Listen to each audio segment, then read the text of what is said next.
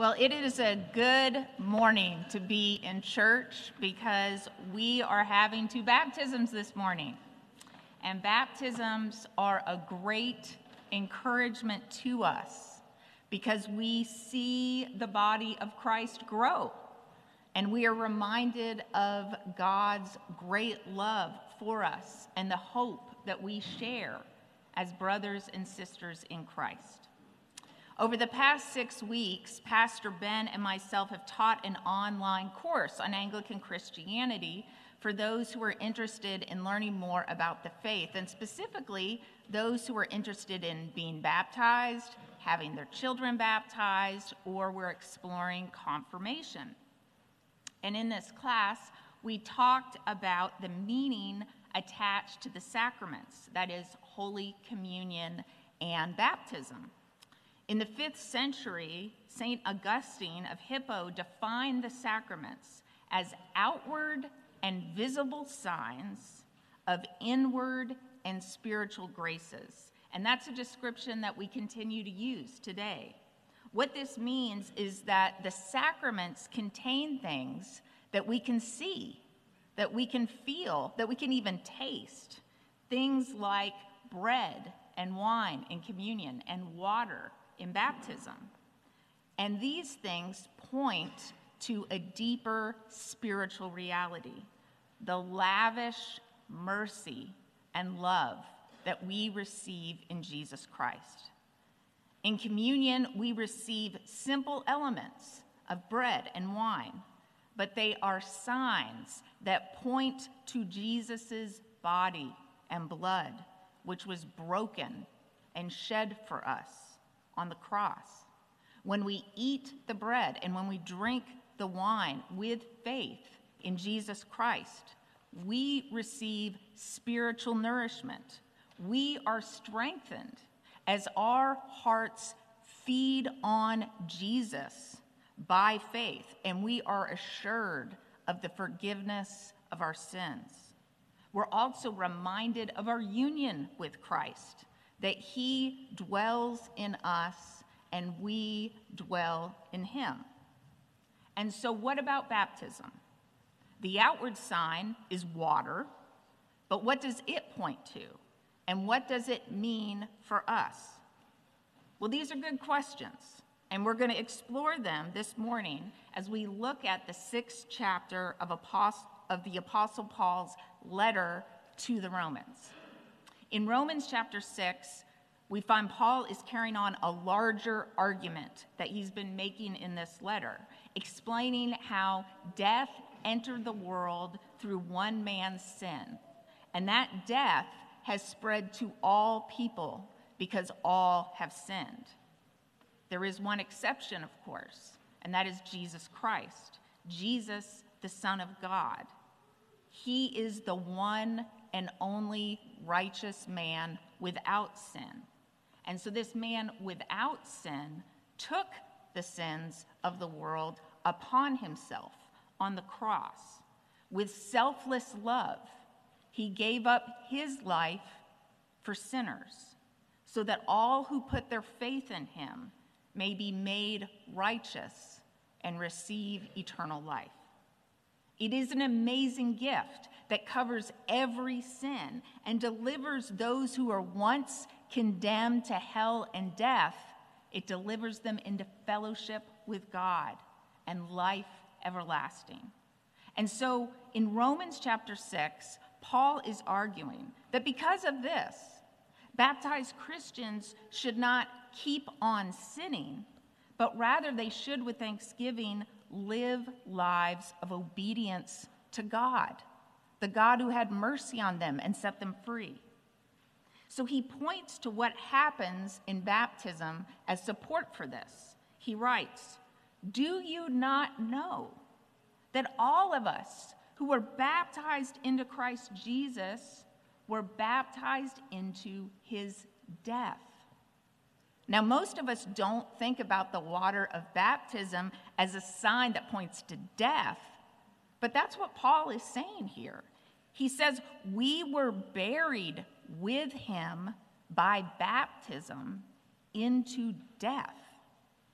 And so in baptism, we are united with Jesus in his death. We are buried under the water. But why? Why do we need to die? Paul writes, we know that our old self was crucified with him so that the body of sin might be destroyed, so that we might no longer be enslaved to sin. When we are dominated by sin that leads to eternal death, something extreme must take place for us to be rescued. Like a malignant tumor that threatens the whole body, our sinful selves must be removed and put to death. But we are not hopeless, and we are not alone in this death, because in our death to sin, we are crucified with Christ. And if we are crucified and buried with Jesus in baptism, then friends, like Jesus, we are going to be raised to new life. Paul writes, if we have been united with him in a death like his, then we will certainly be united with him in a resurrection like his. So it turns out that baptism is not just about death, it's also about rebirth. When we go under the waters of baptism, our sinful self dies.